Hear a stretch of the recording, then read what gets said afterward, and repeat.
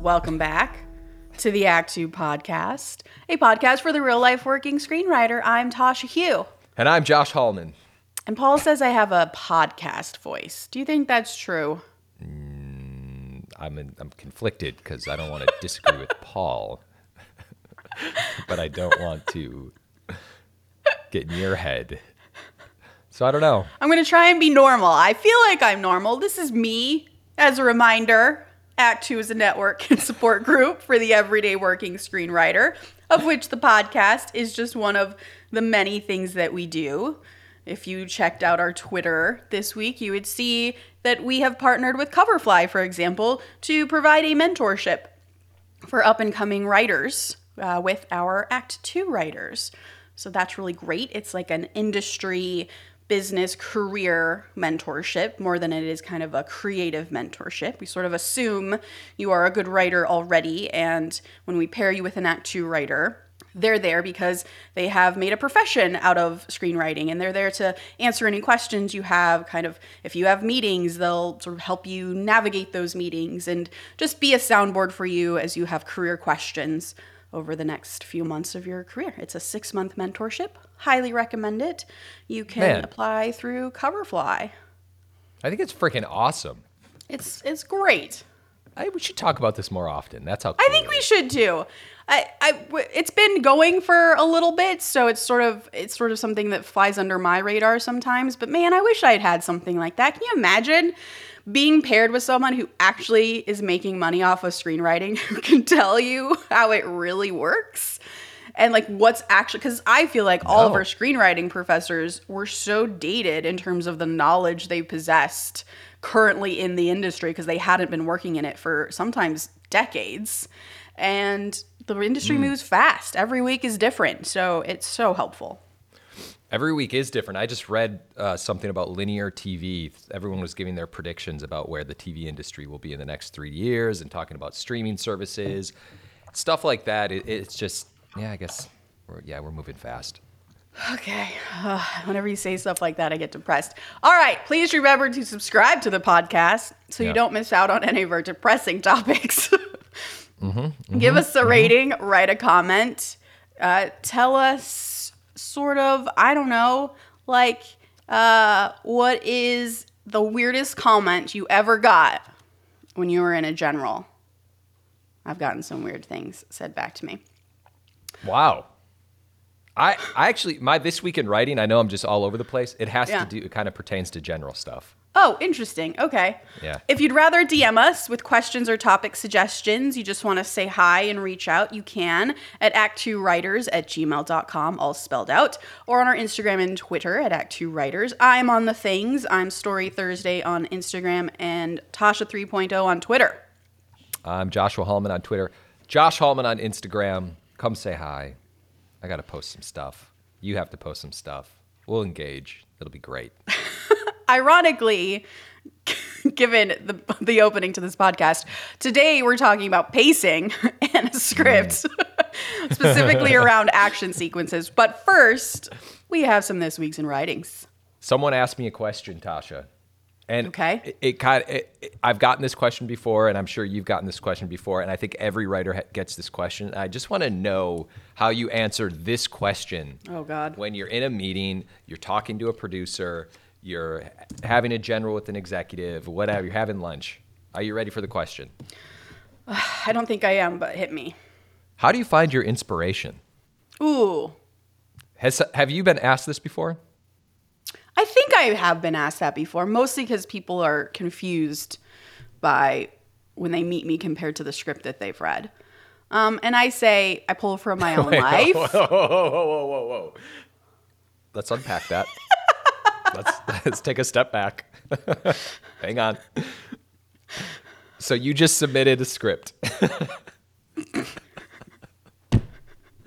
And they're like, hey, you don't line up with what I thought? What? Yeah. I don't understand. Well, like this happened early in my career when my script that went out was Black Belle, which was the Western bounty hunter script where she's going around killing men for revenge in very brutal ways, including cutting off genitalia and sending it to other men as a warning.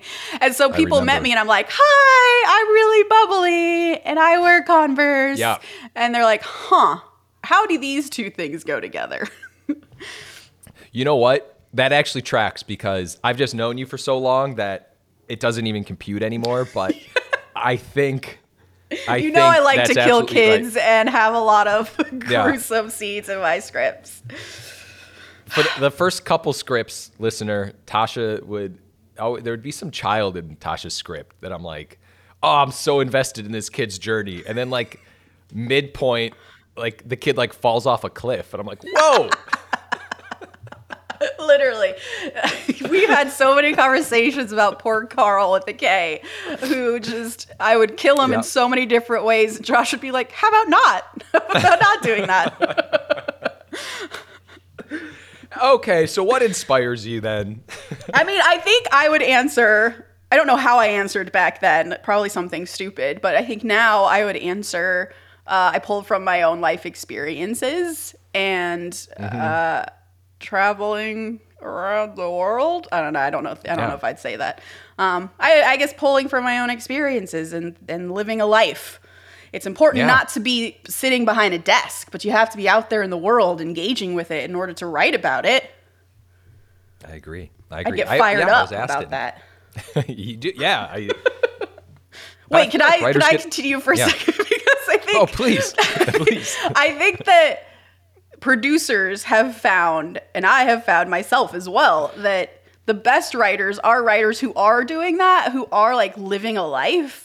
And I've had producers say to me, the writers who just like lead a normal life, go to film school, get an internship, get a job, and are now writers, like they find that oftentimes, not always, but oftentimes, those writers don't have a lot of depth of character and like complexity of situations and psychology and stuff because they've not lived a life. So this question, I feel like, is geared towards advertising yourself as someone who is not that person, who lives a super interesting life, and that makes them interested because guess what? They're not leading the interesting life. They need you to lead the interesting life so you can write about it.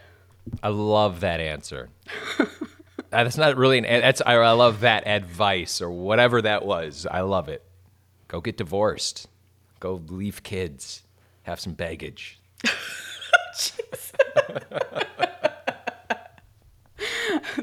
This might be therapy for Joshua today. Oh, man.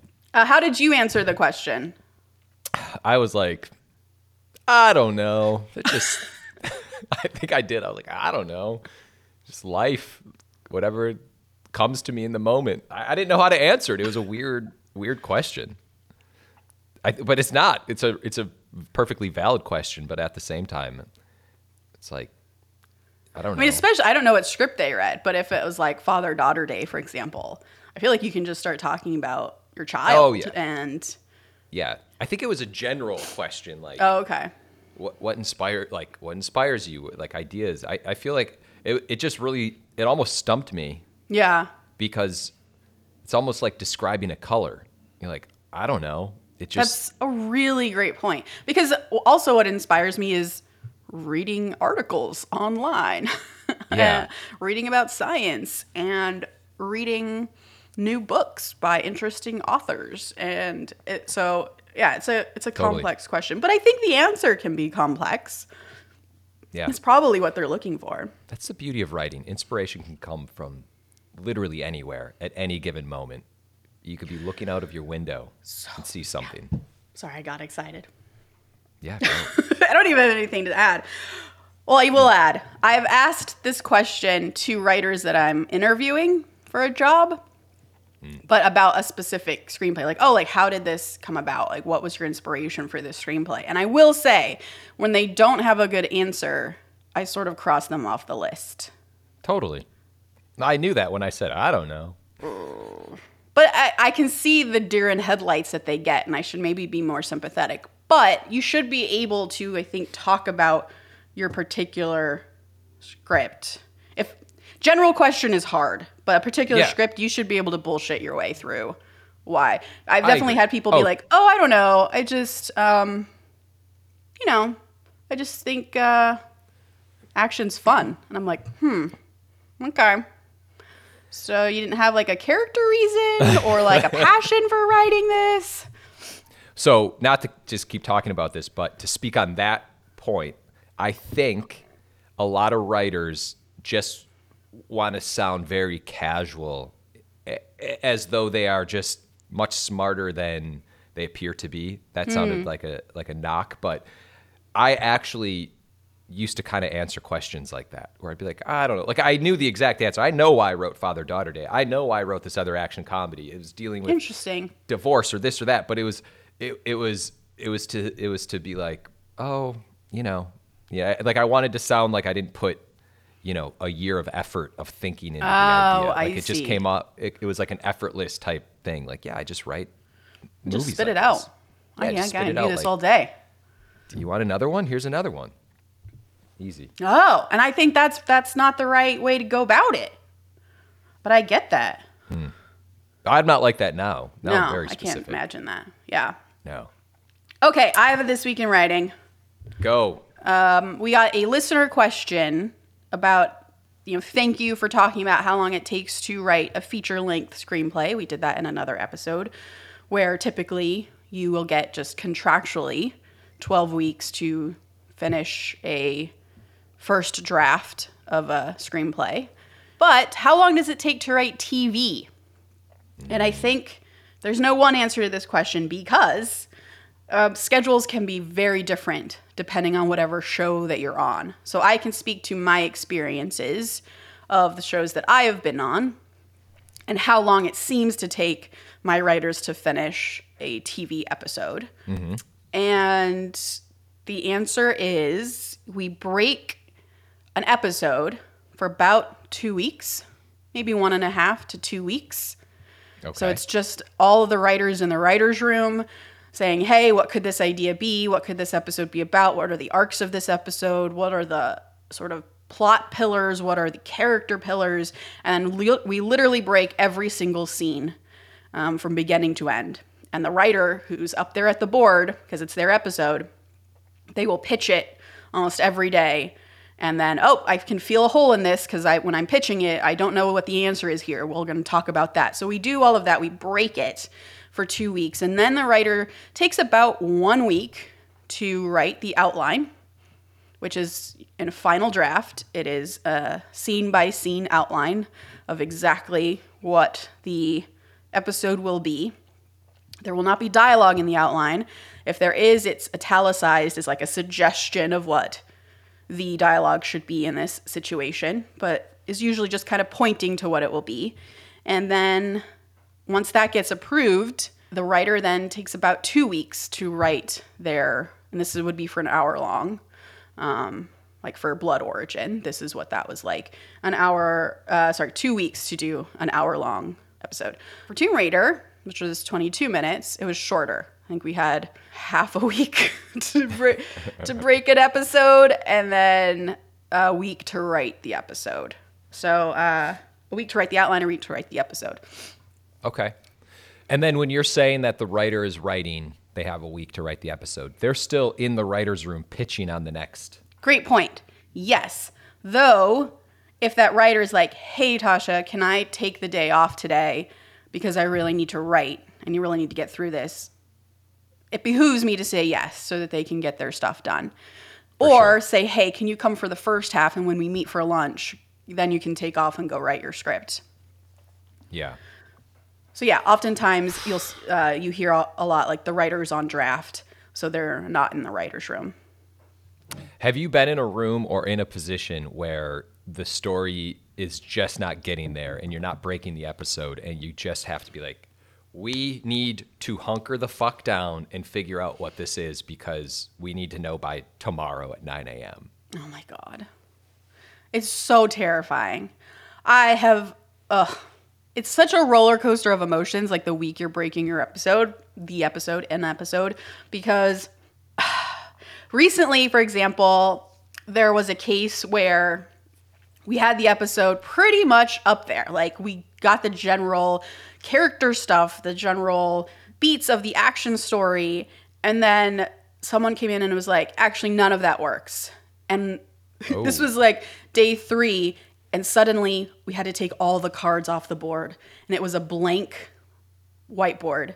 And I was like, holy shit, just yesterday, or just this morning even, this entire board was full of a story, and now there's nothing. And I thought I was gonna puke, because you have no idea if you're gonna get there in time. Luckily, I've never had the case where it's 9 a.m. tomorrow and we haven't figured it out. We've always figured it out so far, but that haunts me. Yeah. But by the way, this is why a lot of writers' rooms like go until forever. Like a lot of people talk about writers' rooms that are like 12-hour days because they can't figure it out. I can't imagine working for 12 hours like that in a writer's room. Your brain dies. There's no way those ideas are good, but right. It happens. That is, I can imagine that being really scary. It's horrifying. But I think part of what helps, I mean, a big part of what helps is on my end, coming in as prepared as I can be as a showrunner and saying, here is an outline of what the season should be so that we at least have some understanding of what each episode needs to accomplish. So that at least gives us some direction, right? And then if we do find ourselves in holes, I then have to dig in and do a lot more work at night after we wrap to figure out what the fuck we're going to do tomorrow so that we can be super directed and really figure this out. It's a lot of work. Well, yeah, that sounds like what makes one of the things that separates showrunners is the ability to know exactly where you need to go and then steer the ship in that direction so everyone's kind of targeted along the same path. Yeah. And that workload is significantly different, right? So the writers get to go home and not really think about it. They get to go home with their families or work on another project that they have that's not this thing. Whatever they do in their spare time, they get to go do that. Showrunner has to go home and just think about this, especially if there's a problem. It's really amazing to have writers who are awesome, who when you go home, you're not having to just think about that project because, you know, they got it handled, which is the case with Mighty Nine right now. Everyone's awesome. That's my This Week in Writing. I hope that answers everyone's question. That's great. That was great. Do you have another one? Is. Nah, let's just go into the topic. Okay. The topic today is pacing in an action sequence, which comes up a lot in the writing Josh and I do. We write a lot of action. So we're going to break down or do a checklist of what to look for in your action sequence to make sure the pacing is right. And I will say, neither of us are teachers. We thought a lot about this because a lot of pacing becomes intuitive the more you write. So that's not helpful to anyone. So how do we break apart what we do and actually find articulate ways of making that actionable, right? So I thought we'd first start off by just what do we mean by pacing?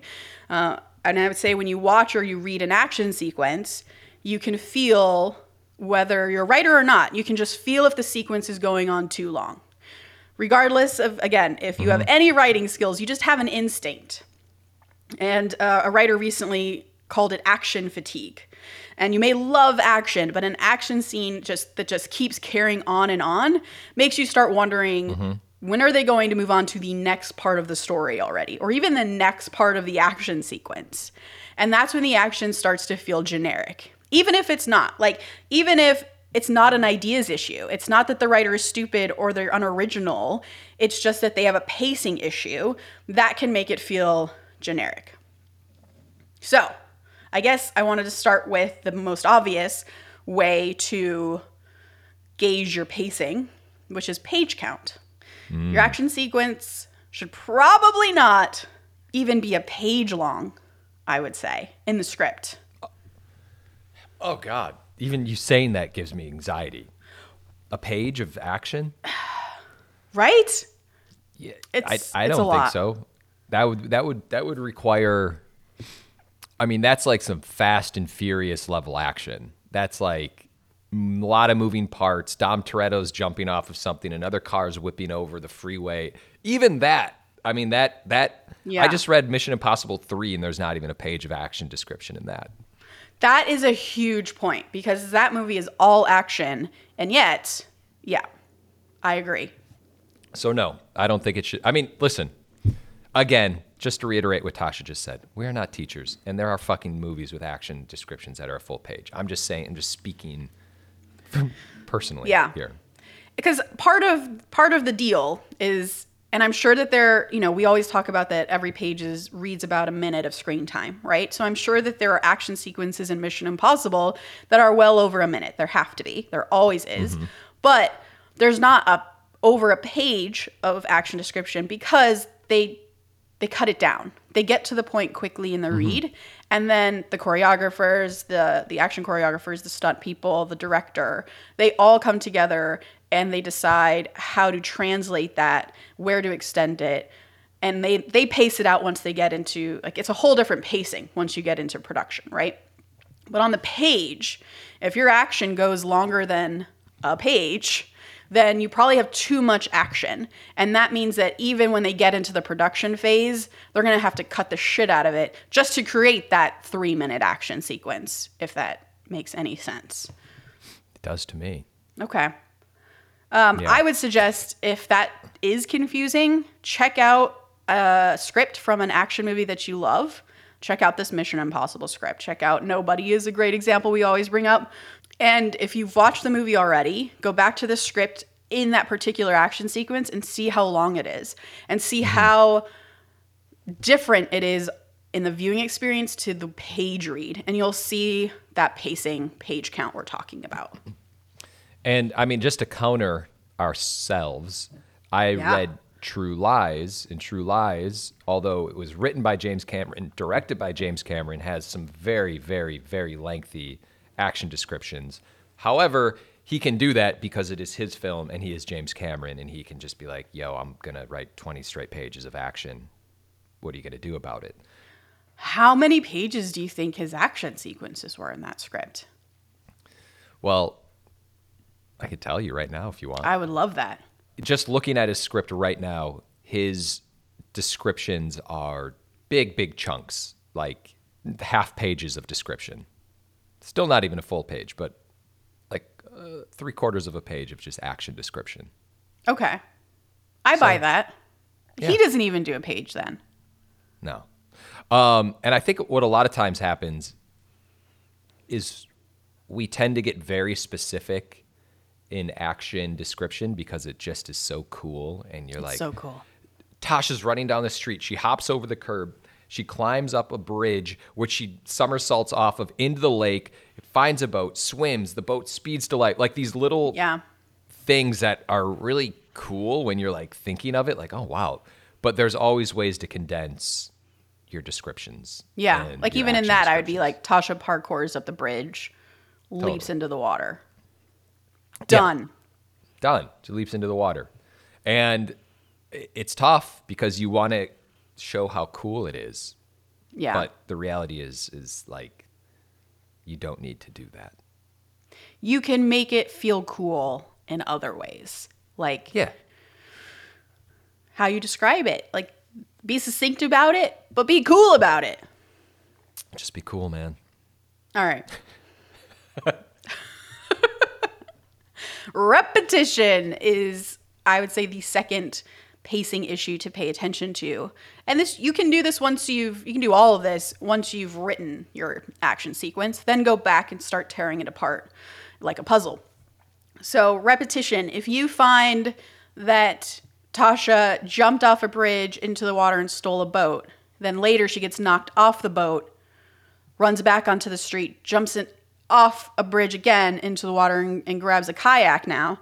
Like, that feels repetitive. Tasha's jumped off 2 bridges and has 2 water vehicles in the action sequence. That's going to read as boring or unoriginal or generic. So don't do it. If you find yourself repeating things, take out the second beat. That's a great note. I had recently, this producer I've been working with on Father-Daughter Day, he made a comment to me about writing a memorable action scene. And he was like, we need to figure out how, like, what is the memorable action moment from here? And like, it was just, I was like, yeah, hey man, I know I'm trying to figure out how to write a memorable action moment. And he basically was like, it has to be iconic and we have to figure that out.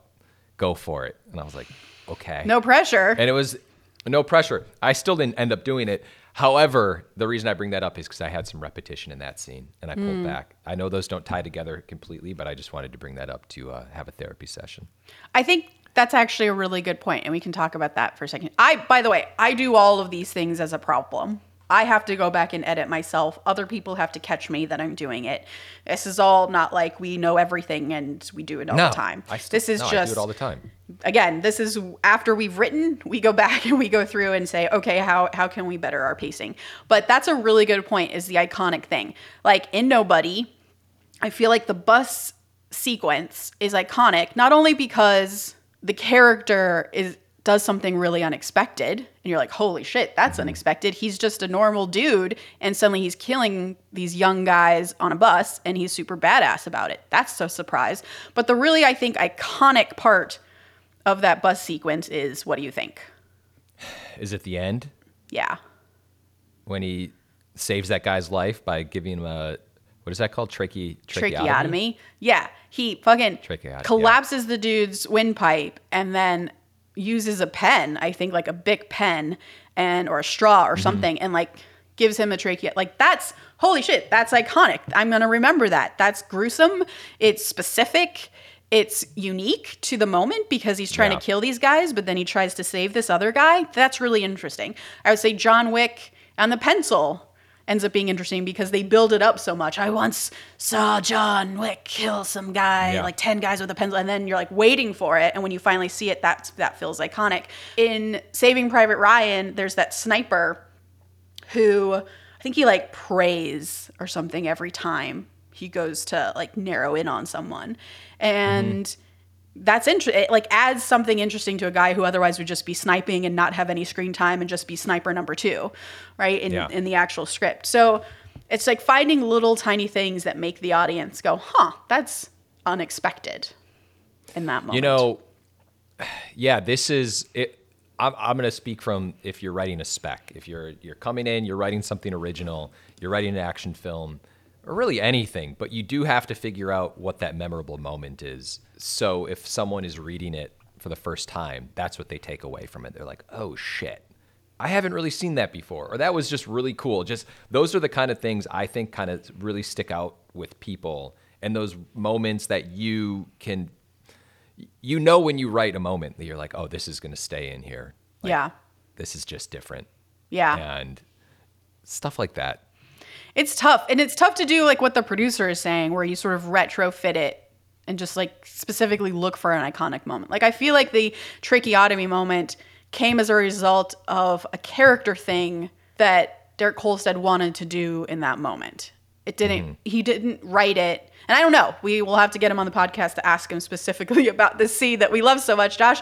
But I don't think he wrote it and was like, I need an iconic moment. Let me add a tracheotomy here. And I say that only because it's so organic to what the character is doing. So when we think of, and by the way, I do not typically have iconic moments in my action from the get-go. If I do, it's like, it's a strike of inspiration that just really is completely beyond my control. So it is going, if you don't have it, go back through your pages and be like, is there an more interesting way for my character to jump from this building to this building? Like I think of Jason Bourne, right? He jumps from a building into a window, one floor down, right? Like that's on a patio. And then he takes a book and kills a guy with it. That's iconic. That's interesting. That's unexpected. I had never seen that before. So yeah. But in the first draft, maybe he just jumped from the building to the other building. Totally. You always have to amp it up. Always. Which brings me to my next one, which is escalation. And go back through your action sequence and make sure that it is ramping up, as Josh says. Ooh, that one's a hard one. Josh says. It is continually getting bigger and bigger. So you don't open with massive explosion and a building collapsing. You build to that because naturally the audience gets pulled into a story the more you sort of pull them along and then give them the holy shit moment at the end of like, oh my God, like, can this get any crazier? But to do that, you have to build, which is related to the next bit. So I'm just going to move right into it, which is 3-act structure. Yeah. I think Josh and I talk a lot about finding your 3-act structure in your action sequences, and this will help you naturally escalate your action sequence. So, meaning, I guess we'll do the bridge and boat example. Yeah. The bridge feels like the midpoint in this action sequence. Like something was happening before the bridge. Tasha's being chased by someone. Maybe there was some parkouring. Maybe there was a contained fight scene in a stairwell or something. She gets free, and now she's running full Tom Cruise run down the bridge. And then she starts parkouring up the bridge. So not only have we seen she can do like close combat fighting, that's really cool, but now she can parkour. Like that's a new skill. That's a new section of the action set piece. And we think maybe she's about to get free because she's running on this bridge. But no, some new complication happens. Like the bad guy blows up the bridge. And now Tasha has to parkour off the debris. Midair. Holy shit, how's she gonna get out of this? She turns it into a swan dive into the water, and now we're in our 3rd act. We're in our 3rd act where Tasha's gonna steal a boat and becomes a boat chase. But the boat chase doesn't happen in Act 1 because we have to build to this insane boat chase as bridges are being exploded. Wow. So if you think of your action sequence as a mini movie, that might help you with escalation.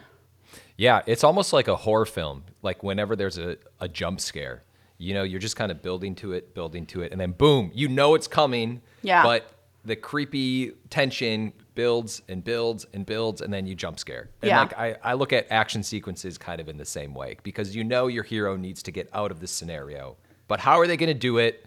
And what happens in the action sequence to get them to that point? Yeah. That's all. And I like what you just said, by the way. Oh, go ahead. No, you go.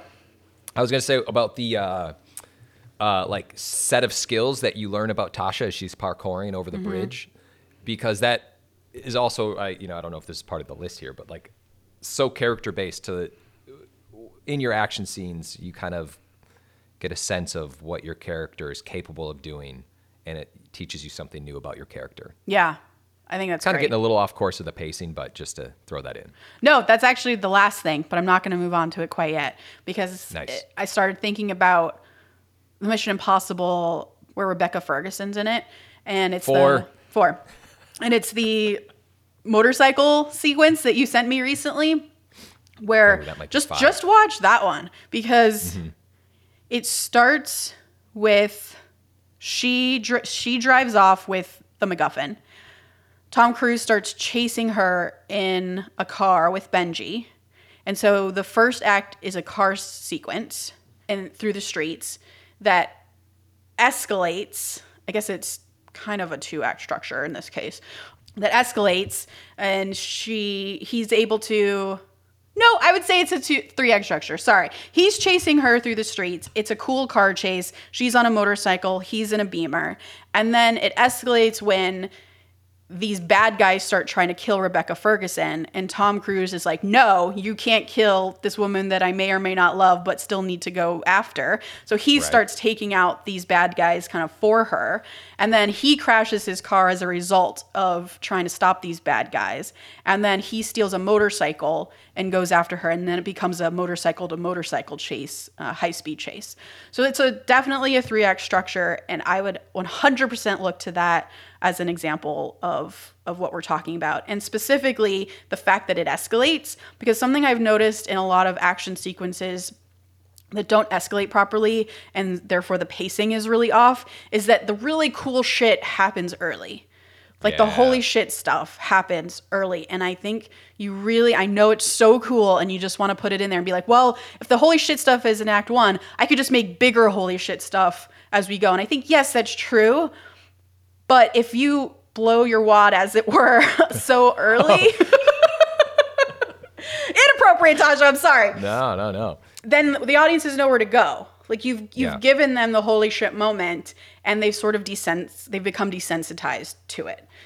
And Yeah. I know you think you can, and maybe you can, go bigger and bigger, try it. But in my experience, the kind of almost like slower build is what pays off the most for the audience. You're absolutely right. Mission Impossible, by the way, I feel like has mastered this. Yes. Like, even first of all, that scene you were just talking about, right before the motorcycle chase and the car chase, Ethan Hunt held his breath for 9 minutes and died, and then he had to get resuscitated by Benji. So it just keeps building. And I was thinking about the airplane sequence in one of the Mission Impossibles where he's hanging on the side of the airplane. Yeah. Like, that alone, you're like, holy shit, this is a crazy stunt. But then you've got Benji who can't open the door, and Jeremy Renner's like, open the door, Benji, and he's opening wrong doors on the airplane. Yeah. And finally, Tom Cruise gets sucked back inside. But it escalates little by little by little, and then until finally you just can't take it anymore. It's perfect. Yeah, that's cool. And the last thing is what you were talking about, which is emotionality.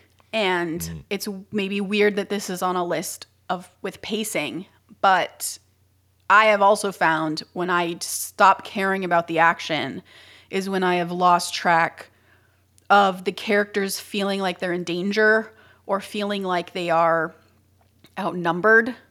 If there's no low point in the action sequence, I stop caring.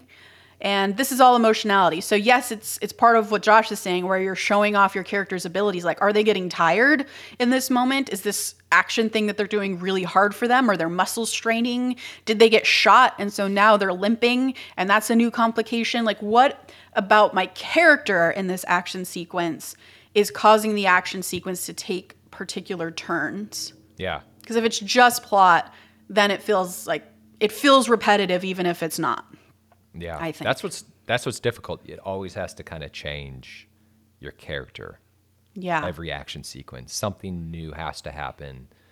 A new complication has to come from the end or during the action sequence. Yeah. If you can. By the way, again, I don't do this. Like, I need people to tell me that I didn't do it in order to know that I didn't do it. It's so true. It's so hard. It's so hard to do, but if you're reading back in your script, it's a good reminder. That's all I got. That's great. That was awesome. I'm inspired to go write action now. I am too, actually. I have to go go look through a script, and I feel like I can trim some things and amp certain things up. I feel like I've failed all my action sequences now, and I just need to go through all of them and fix them. Yeah, me too. 100% have. But we solved it. We did it! I have all the answers. Easy now. So that's it. We did it. Pacing, action stuff. It's awesome. Quote of the day. Quote of the frickin' day. I'm always aware of writing around things I can't do. And I've come to think that that's actually what style is, an avoidance of your deficiencies. George Saunders. I'll stop eventually. Please remember to rate and subscribe. Follow us at Act 2 Writers for more awesome writing stuff. You can follow me, Tasha, at Story Thursday on Instagram or Twitter at Tasha 3.0. I'm Joshua Hallman on Twitter, Josh Hallman on Instagram. And as always, the Act 2 podcast is a production of Act 2, a network and support group for the everyday working screenwriter. This episode was edited by Paul Lundquist, music by 414 Beg, which you can find on Spotify.